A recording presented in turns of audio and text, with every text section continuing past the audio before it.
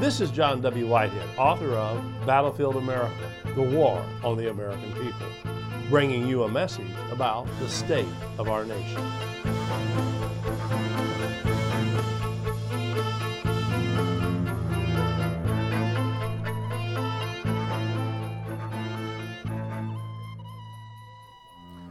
The message is clear.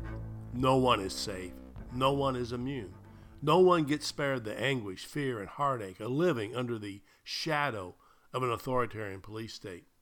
That's the message being broadcast 24/7 with every new piece of government propaganda, every new law that criminalizes otherwise lawful activity, every new policeman on the beat, every new surveillance camera casting a watchful eye, every sensationalist news story that titillates and distracts, every new prison or detention center built to house troublemakers and other undesirables, every new court ruling that gives government agents a green light to strip and steal and rape and ravage the citizenry, every school that opts to indoctrinate rather than educate, and every new justification why Americans should comply with the government's attempts to trample the Constitution underfoot. Yes, COVID-19 has taken a significant toll on the nation emotionally, physically, and economically, but there are still greater dangers on the horizon. As long as we, the people, continue to allow the government to trample our rights in the so-called name of national security, things will get worse, not better. But, hear this, it's already worse.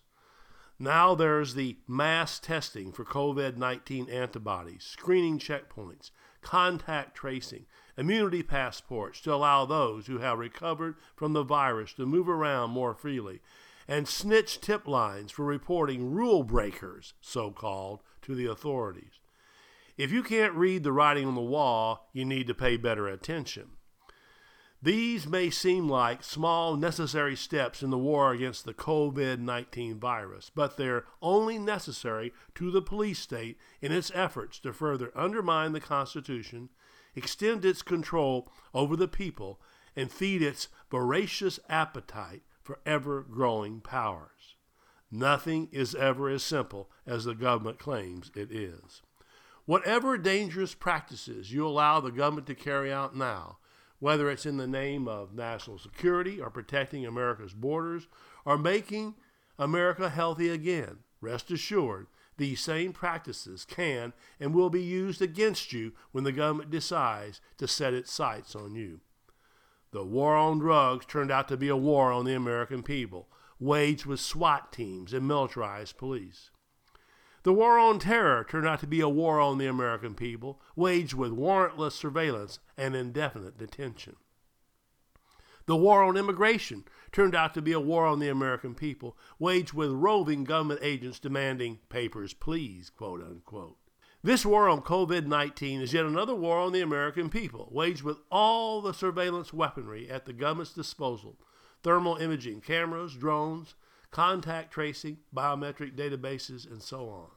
So you see, when you talk about empowering government agents to screen the populace in order to control and prevent the spread of this virus, what you're really talking about is creating a society in which ID cards, roundups, checkpoints, and detention centers become routine weapons used by the government to control and suppress the populace, no matter the threat. This is how you pave the way for a national identification system of epic proportions. Imagine it, a national classification system that not only categorizes you according to your health status, but also allows the government to sort you in 100 other ways, by gender, orientation, wealth, medical condition, religious beliefs, political viewpoints, legal status, and so on. Are you starting to get the bigger picture yet? This is just another wolf in sheep's clothing, a show-me-your-papers scheme disguised as a means of fighting a virus. Don't fall for it. By allowing government agents to establish a litmus test for individuals to be able to exit a state of lockdown and engage in commerce, movement, and any other right that corresponds to life in a supposedly free society, It lays the groundwork for a society in which you are required to identify yourself at any time to any government worker who demands it for any reason whatsoever. Such tactics quickly lead one down a slippery slope that ends with government agents empowered to force anyone and everyone to prove they are in compliance with every law and regulation on the books. You see, you may be innocent of wrongdoing now, but when the standard for innocence is set by the government, no one is safe.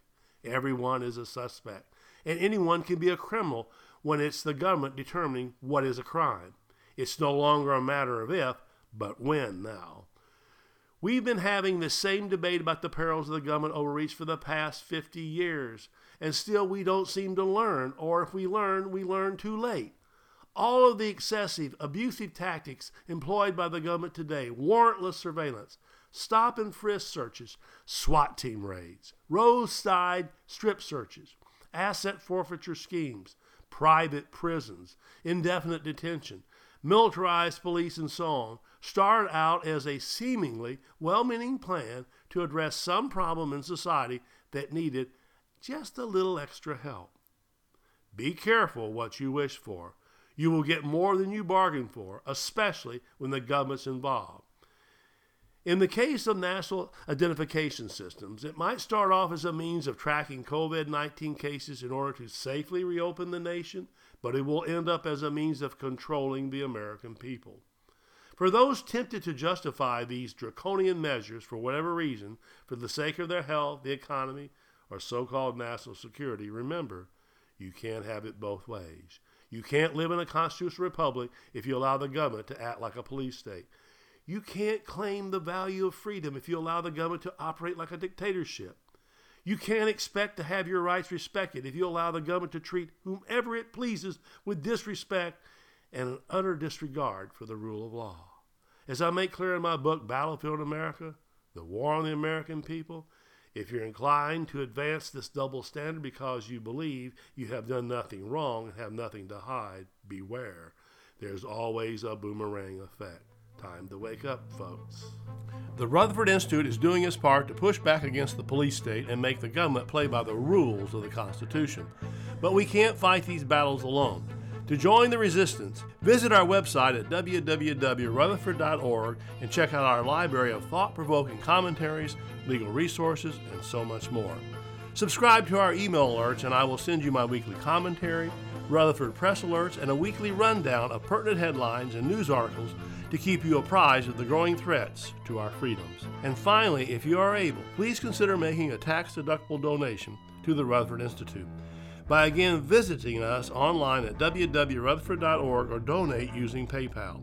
Your donation allows the Rutherford Institute to push back against the government's power grabs, corruption, and ongoing assaults on the Constitution. Together, we can make America free again.